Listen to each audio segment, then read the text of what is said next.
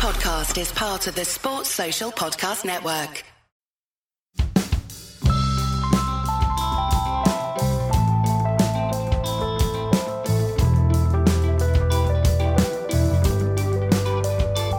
This episode, we focus on Liam Plunkett. While never being a star, he's had a really long international career from 2005 all the way through to the last World Cup. So I brought on a Plunkett Ultra to discuss him. Rory Dollard, cricket correspondent at PA News Agency. We discuss how Plunkett is kind of like a choose-your-own-adventure cricketer, the way he changed one-day cricket a little bit, how players from the north of England have been treated, how he had to fight back from the Durham seconds, the whole cross-seam revolution, his filthy wickets, and also black bogeys.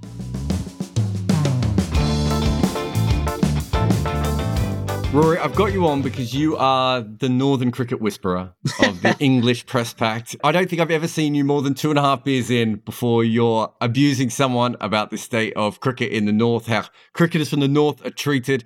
And anyone who's ever followed you on Twitter or met you in real life will have heard you discuss Liam Plunkett. So explain why, to begin with, you care so much about cricketers in the North.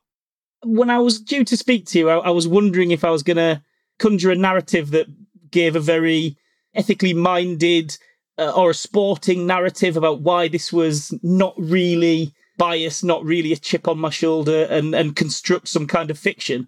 But that isn't really the truth, I'm afraid. So, no, I mean, you lean into what you love and you lean into a few things. And actually, I don't really run from that, I suppose. The job of being a reporter, a journalist, a correspondent, whatever you want to call it, you have to address things in the right way and you have to give a fair account. But you're allowed to like people. You're allowed to have a personal interest in them. Maybe it's even a good thing, you know? Yeah, I don't hide from that. I've liked people like Liam Plunkett. I specifically like Liam Plunkett. And it's because, I suppose, they don't always get an easy route. It's not quite as straightforward for them. I don't always want to bang the drum too hard. As you say, once I get 2 drinks in, it can be difficult. But it isn't straightforward. It's not impossible because the best cricketer in the world, in the Wisden's view at the moment, is Ben Stokes. And, you know, it's not as though he's been disbarred from performing well on a cricket field. So it's not an impossibility, but it's not always, though, there's many voices like that in the room. And we often talk about opportunity coming from, you know, decision makers often like to have a little look in the mirror and they pick what they know. And that isn't always people like Ben Stokes, to be honest, or Liam Plunkett, or people like me who and people who I've seen in cricket. So, you know, I like to see the ones who break through and I enjoy them. And I don't really... I thought I wondered if I should apologise for that, and I've no intention of doing so. I mean, a lot of it comes down to the fact that the majority of the cricket press live in the South, and that's probably also historic as well. Batsmen have historically come from the South. Bowlers have historically come from the North. There's a whole amateur-professional divide. There's a lot of sort of built-in divisions within English cricket. We're now seeing them with black cricketers. We're seeing them with Asian cricketers, and probably with women as well. So there's a lot of those things there. Why specifically Liam Plunkett, though? And you can't just say because of how attractive he is. There has to be more to it than just how attractive he is. It's a good one, isn't it? I mean, I am rather enamoured by the whole story, really. You know, was I a Liam Plunkett Ultra in 2008? You know, no, not necessarily. I wasn't down at Chester the Street watching Durham seconds, waving flags and that, you know. But I suppose it's the totality, really. It's the story of how he's found a way to be England's World Cup winner and England's trusted lieutenant in that fantastic summer just gone, what he had to do to get there, the different versions that he worked through. I guess it was an unlikely tale. He wasn't really ever supposed to be that guy. Even when he was billed up as a player of great promise as a younger cricketer, it wasn't to do that job, and it wasn't to do that job in that team at that time. You know, all of his success really was rather unexpected. My first ever England assignment as a reporter was in 2010, and he was on the tour there as a young guy, and I was on my first England beat, really. It was about 27, I think, something like that. And I was a bit daunted, really. You know, it was not an environment I was comfortable with or understood a great deal about. I was finding my way, and I was sitting in the lobby of a hotel in Bangladesh, in Dhaka, and this England player spoke to me, and he went, "How are you finding it, mate?" I looked around, that's Liam Plunkett, and I said, oh, yeah, it's tremendous exciting, isn't it? It's fantastic to be around and be around the cricket. I was terribly polite and earnest in those days, Jared. And Liam just looked at me and said, aye, but it makes your bogies black, doesn't it? Being in the traffic of Dhaka, makes your bogies black. And I thought, yeah, I can work with this guy. He seems like there's something there. I mean, you talk about that. I mean, I do try and distance myself from the fact that I'm a Plunkett fan, I suppose, as well as a reporter. But I was queuing to get on a flight once I think it was in India, and it was a one-day series when we were flying with the team on their charters in order to get round the country. And another reporter was kind of, as we were queuing through their sort of slightly legroom friendly section of the plane, as we were shuffling through, somebody delayed in front of us, and I happened to stop right beside Liam Plunkett's seat. And my fellow reporter, thank him so much for this, was just trying to fill an awkward gap, an awkward silence. And he went, Liam, do you know this bloke's always talking about you? When he's sitting down and I'm standing up, there's an unusual anatomical division of space there, and it's not really easy, but I tried to tell him it was all in a healthy balance, and hopefully I'll maintain that healthy balance here.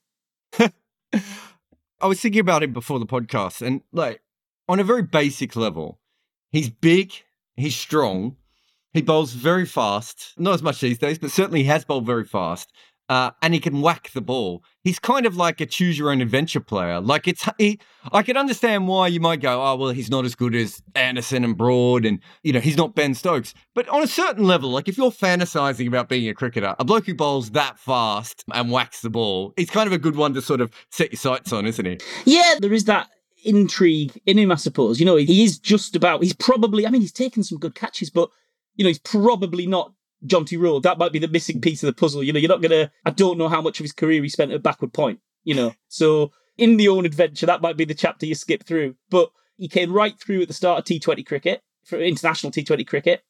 So he's done that. He's been to World Cups finals in that. He's been a World Cup winner. He has briefly had some quite exciting moments in Test cricket. He whacks the ball when he fancies it. If there's something you like about cricket, he's probably done it.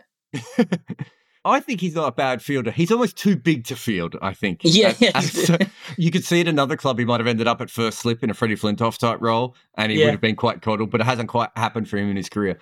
Going back, when he was young and raw, there was a lot of excitement just about the pure pace, wasn't there? I mean, he sort of, I'm trying to remember, was he part of the Duncan Fletcher crop of let's just get guys who can wang it really fast?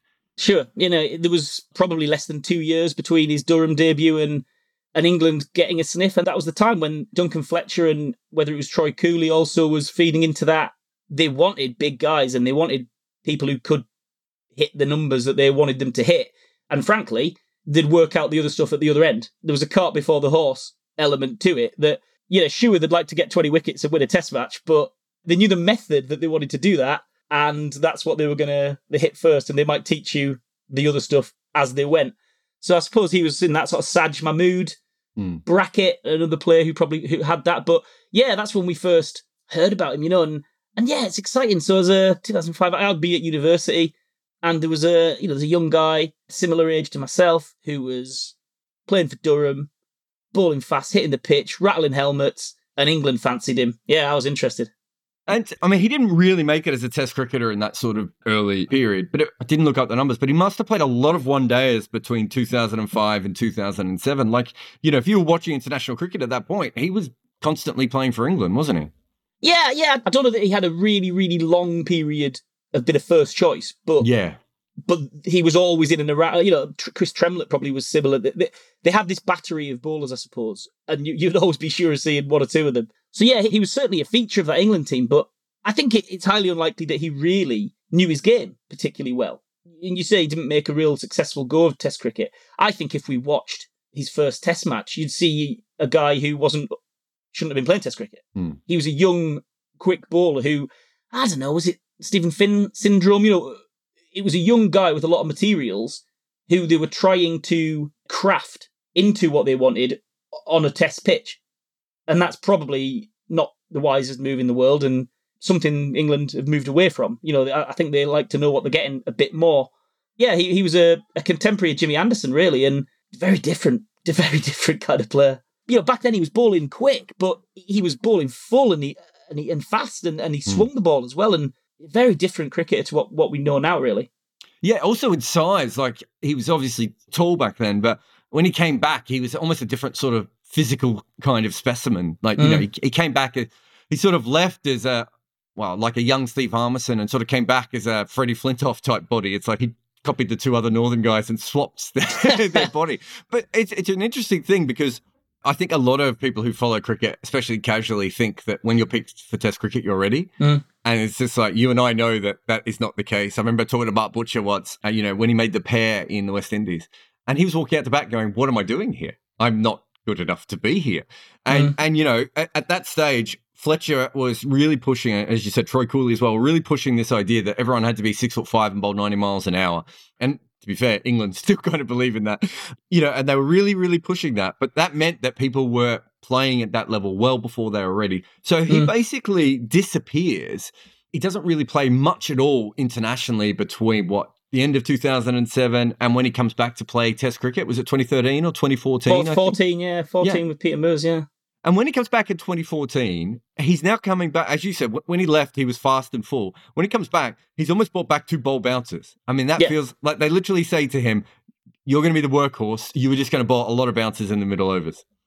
Sure, yeah. So, I mean, in that period, let's dig a little into it because he didn't just stop getting picked by England. He got stopped getting picked by Durham. You know, he went to play second 11 cricket.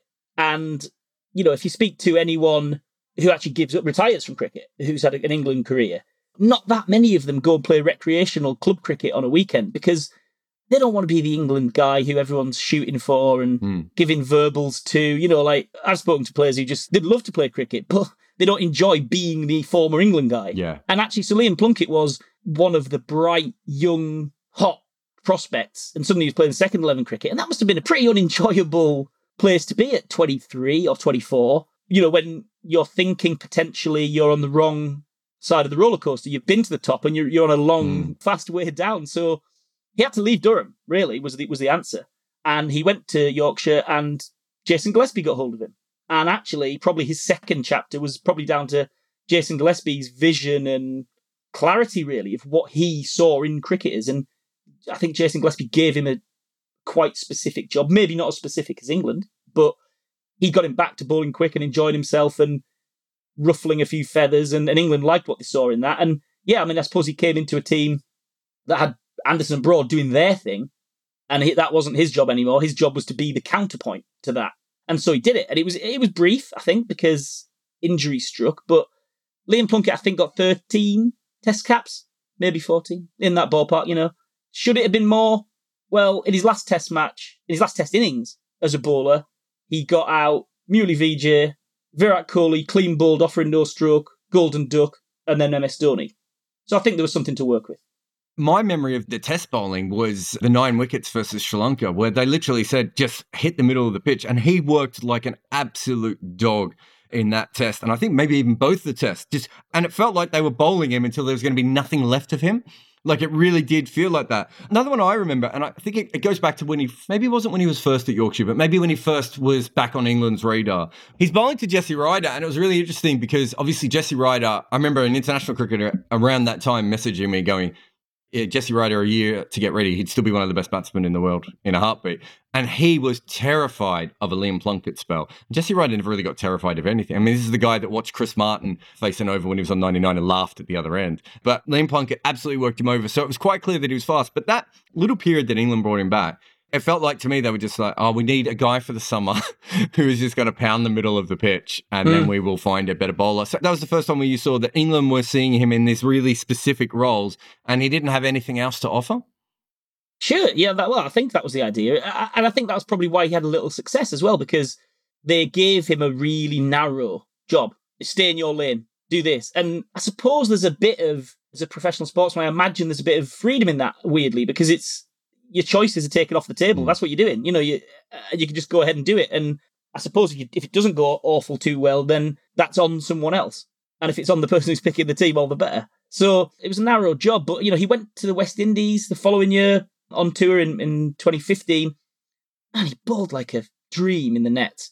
Like, watching the nets is a really good thing, isn't it? It's an unusual level of access that we get across any sport. I've covered England football, and you get 15 minutes to watch them train, and they do so on the furthest away pitch that you can see, and they try not to use a football. That's what happens. Cricket, you can watch them for ball one till it's over. And so, you get to see the people who are out the team playing. And in 2015, he bowled fantastically. I remember he bowled at Alistair Cook and Ian Bell in the nets. Just ripped them up. Didn't play a test on the tour. That was the end of it, And Chris Jordan played that tour actually as a third seamer. Another player who hasn't, I don't think, been given a great crack of the whip by England across the formats. But yeah, when you say they were looking for a very specific thing at a very specific time, on that tour, they saw Chris Jordan and they saw other things in him that they wanted. And so Liam Plunkett wasn't really there. He worked over the captain in the nets, but I don't think he was in the conversation. Between 2007 and 2015, he plays 2 ODIs, I think, and they were like a year apart as well. So that it wasn't like he came in for one series. He just wasn't really a factor in limited overs cricket. We saw him, like I said, in those test matches. So 2014 was the end of those test matches. Took 9 wickets against Sri Lanka. I think he played 2 more tests and then he bowled very well in the nets, which only you remember. And he placed those 2 one-dayers. He just wasn't really part of the conversation, was he? Any more than, say, someone like Sarj Mahmood was. Like, it was a name that you remembered. And occasionally you turn on the TV and you go, oh, he's still okay in some random county game. And that was about it. He really had faded away as far as an English one-day player was thought of. I actually was at a Yorkshire Media Day, pre-season Media Day, when England got bundled out of the 2015 World Cup. So we were crowded round an iPad watching England getting beaten by Bangladesh, and Liam was there in the nets for Yorkshire, and we were watching it. Few reporters, a couple of players. Danny Rubin, I think, was there actually at the time, England media manager, then with Yorkshire. And that's how far away he was. England were getting knocked out of a World Cup, and he was watching it with me in the Yorkshire nets. So, he wasn't close. And he did actually talk to Owen Morgan, I think it was after that. It could have been just before, could have been just after, and said, listen, are we done here? Because I suppose he wanted an England career. And he wanted to know which team, because he was probably working out that it wasn't going to be both. And he wanted to know white ball or red ball. What am I going to pour myself into? And I think he was probably erring towards red because he'd had that little bit of success in 2014 and against Sri Lanka and against India. And I think Owen Morgan said, no, stick with me. Maybe there's a job. And there was. So my theory is that he wasn't brought back so much as a bowler, even though they obviously thought he had bowling talent. My theory is they brought him back in that period where they were batting him and Rashid at like 10 and 11 because they went all in on the all-rounder option. And then what they did was, and tell me if you think this is wrong, but I think what they did was they then tried to find a role for him within the team afterwards. And it's not that he hadn't bowled. He had bowled some middle overs for Yorkshire because I remember tracking him a little bit. But he wasn't a middle over specialist. And realistically, before Liam Plunkett, I can't think of too many seam bowling frontline bowlers. Scott Cyrus is a middle over specialist. Paul Collingwood was. But as far as sort of frontline bowlers, outside of Pakistan would occasionally have them. Hassan Ali eventually did it brilliantly in the 2017 Champions Trophy. But realistically, I don't remember that many like frontline middle overs bowlers. So it's really interesting that they came up with that role for him. The interesting question would be, really, did they come up with the role for him? Or did he? Just take it over. Did he spot the vacancy? I would err towards thinking he was keen to have an England career. He was keen to be at that level. And, he used to open the bowling in one-day cricket, and he's bowled Adam Gilchrist with an in-swinging Yorker in the first match of an ODI. First ball of an ODI, rather. So he's done that. But I think he looked at that team, looked at the kind of players they were picking, and he thought, that isn't me, that isn't my job. If I'm going to lock a place here, where is it? It's like when you look in the batting order, and for years with England, it was, if you're a batsman and you want to play for England, you better open the batting, because that's where it's going to be.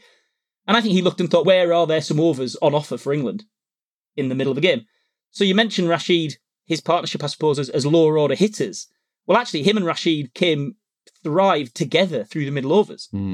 England got to a point where Owen Morgan, fantastic captain, but he almost delegated 20 overs of the match to Liam Plunkett and Adil Rashid. That was an answer to a question that England had been fumbling with for a long time. I suppose they were always accidentally getting overs out of people that they didn't really want to be bowling them, and probably England didn't want to be wasting them.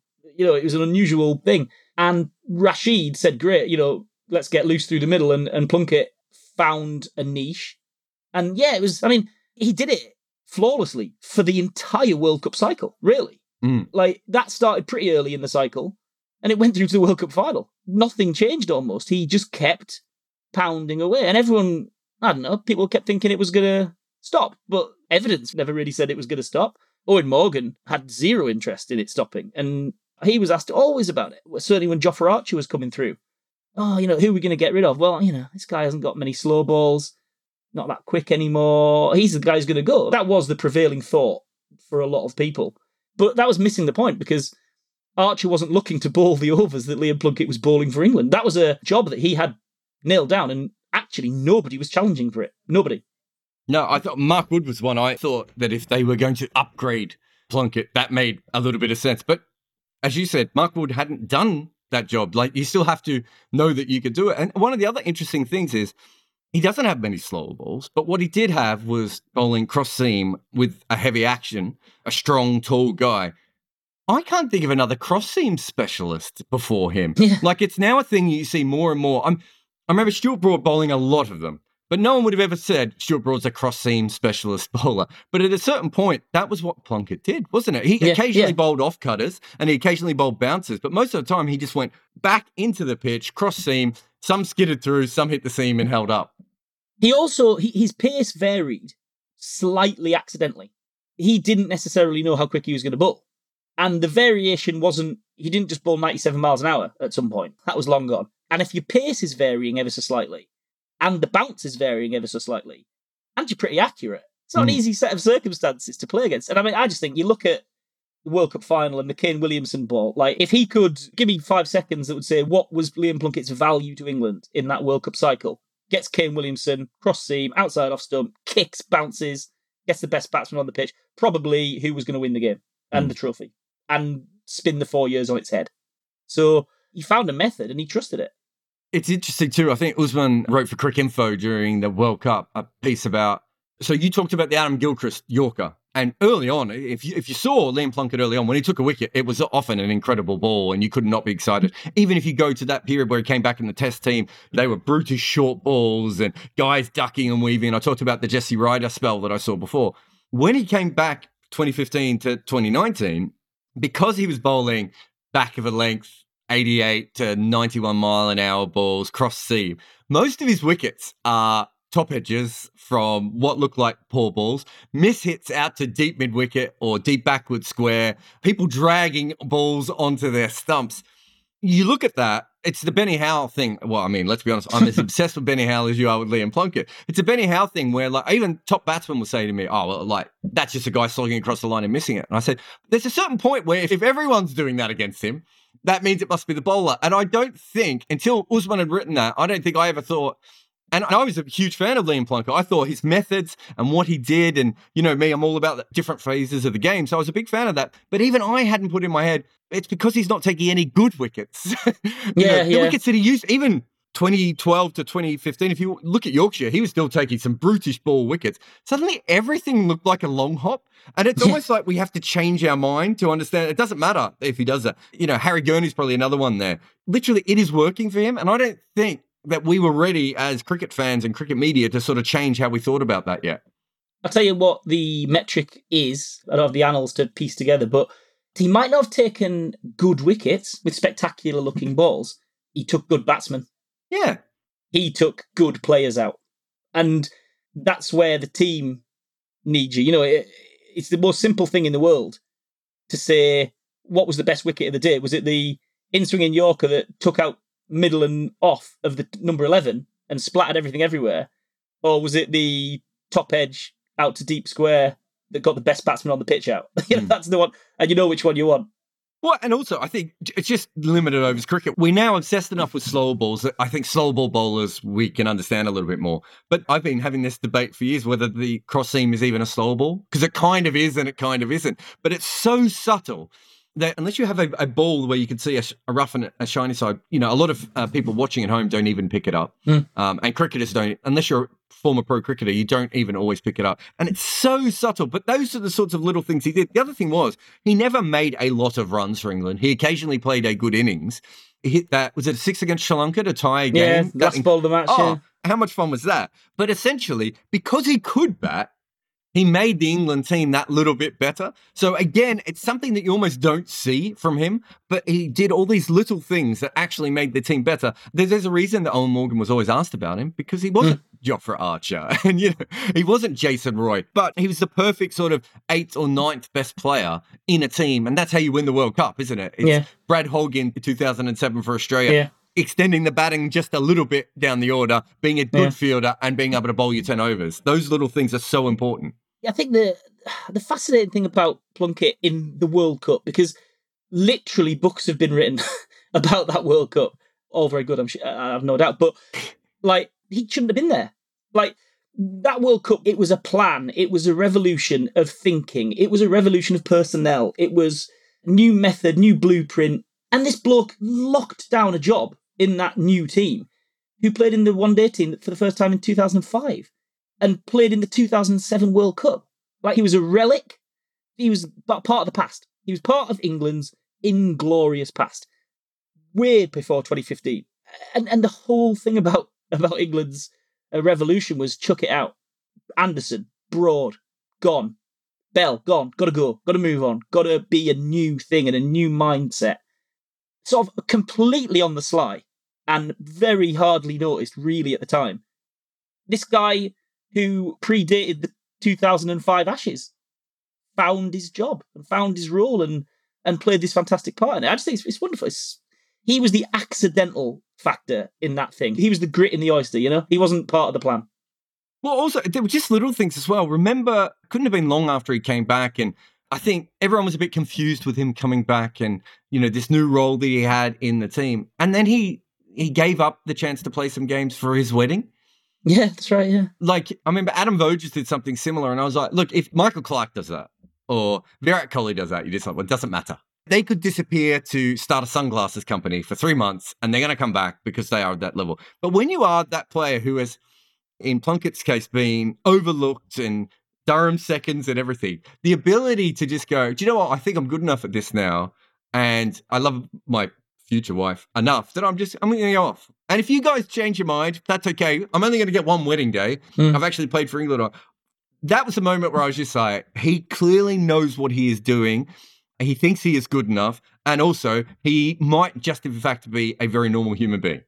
Yeah, and as well as all that, which is all true, there was and is a little bit more of a grown-up, mature, rounded approach to this England team and a few teams. Australia going that way, seems, as well, whereby it's become, and actually the world's tracking in that direction because of all this pandemic. Like, guess what? There's every chance one of my kids should have ran in and shouted at some point during this recording, because they've been doing it for months.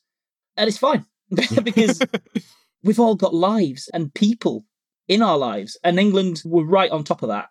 And when Plunkett went away and missed those games in Sri Lanka, he did so with not only England's blessing, but with England's encouragement, that was the right thing to do and the right time to do it, and we'll catch you on the other side. And actually, when he came back, he didn't miss a whole tour, he missed a portion of it, a couple of games. I think in the first game back, he bowled rubbish. I think that's my memory. And I do have a memory of that. Maybe I'm wrong. But I was like, oh, maybe this is the tip, and it didn't transpire. But, he gave us an interview when he came back. And he was obviously out in America, Pennsylvania, I think his wife was from or lived there. And he actually was, during that time when he spent away preparing for the wedding, he was preparing and keeping himself up to speed by bowling in a kid's baseball oval. He bowled at those batting mannequins that they have, those shields that they practice pitching. And he just about had enough room to get his run-up in to bowl at those baseball mannequins. And so, yeah, he took a bit of time out, a bit of personal time, but he was on it because he's a bloody hard worker. Yeah, exactly. I just want to go back to the period before the World Cup, because this is when you were at your most angry.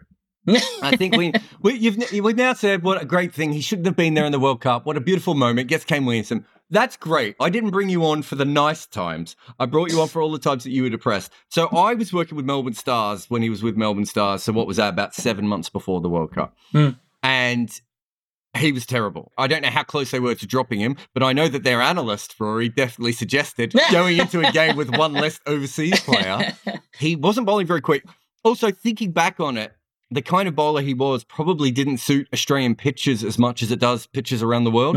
And also, Tamal Mills had a really rough Big Bash around that same period. It's because there's a lot more guys who bowl 90 miles an hour in Australian cricket. So people are a bit more used to them as well. So he wasn't very good. His pace was clearly down. I mean, I know that you at times would admit that through tear-stained eyes. I think it was in Sri Lanka you're most angry about that. Yeah. Then there was the Jofra Archer incident, which you mentioned before. So Jofra is clearly in England's best 11 players. I'm not sure that they win the World Cup without him. I think he was the missing ingredient, and they obviously knew. But I think some people from outside maybe went, well, this is already a really good team. But I think the one thing that they needed was what Jofra could bring in. Mm-hmm.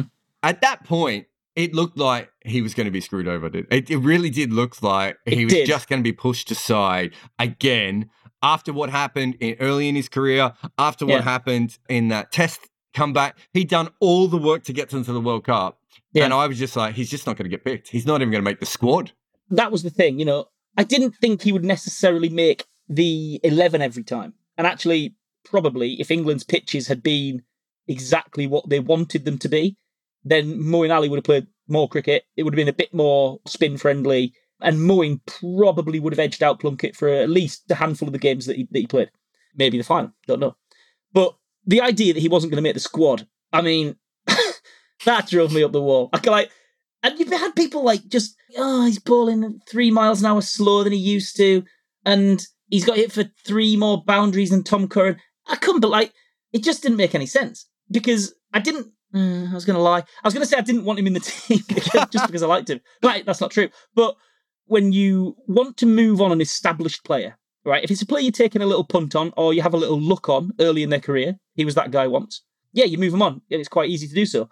If you are going to move on an established first draft lock player, you only do it because there's somebody better in his job. You don't drop your holding midfielder because you found another star striker. Right, and that's what England were being counselled in some quarters to do, was we've got another fantastic new ball bowler in Archer. We've got a fantastic death bowler with Archer, so we should move on Plunkett. It's like, well, no, if you're picking a guy for those parts of the game, you lose someone else. You lose someone who is bowling in those parts of the game.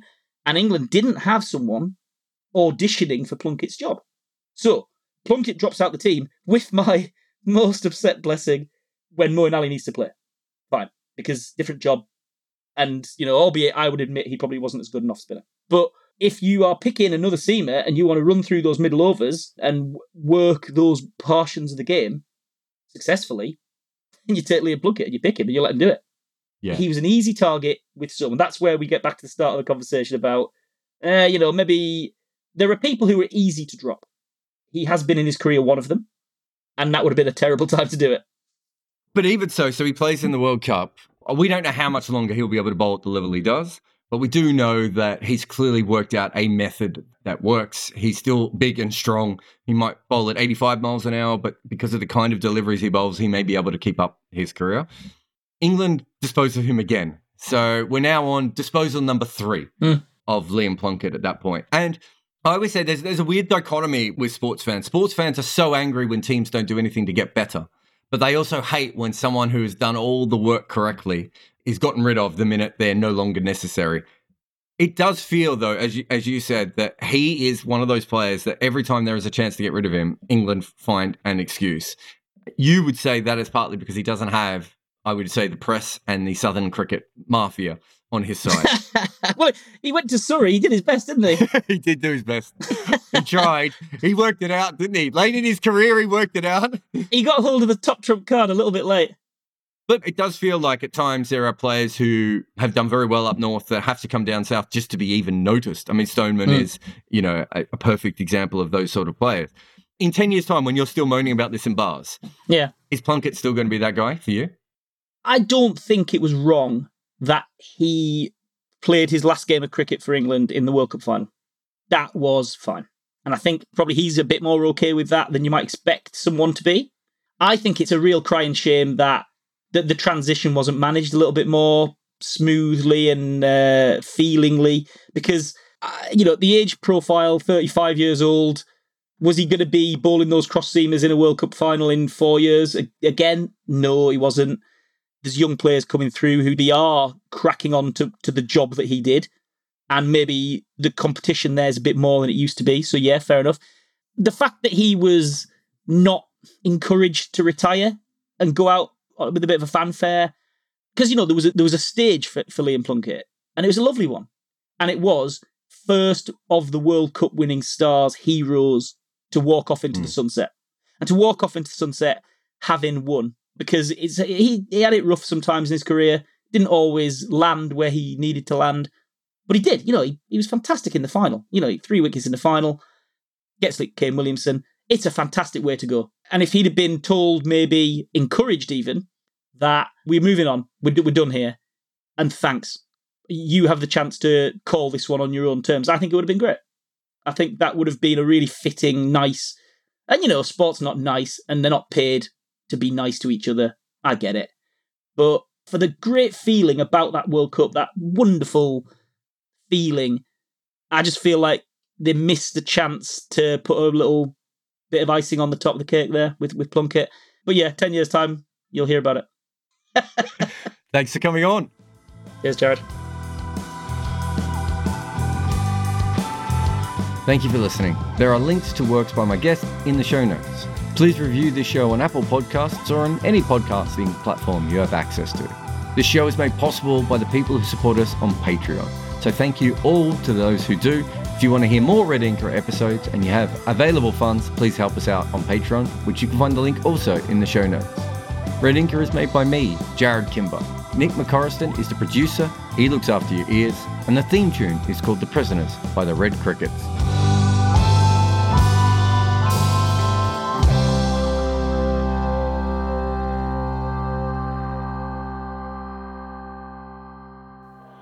If you're liking this podcast, then perhaps you'll like our other show, Double Century. It's my podcast on the history of cricket, where I take you through the stories that made our game. Season 1 included 11 topics, like the evolution of batting, reverse swing, and that first crazy test. But Season 2 is dedicated to one topic, race in cricket. For that, we look at the incredible story of Basil D'Oliveira, but also cricket's historically strange relationship with race. We look at what happened to Basil D'Oliveira and also delve into cricket's historically strange relationship with race. You can find Double Century in all your podcasty streams.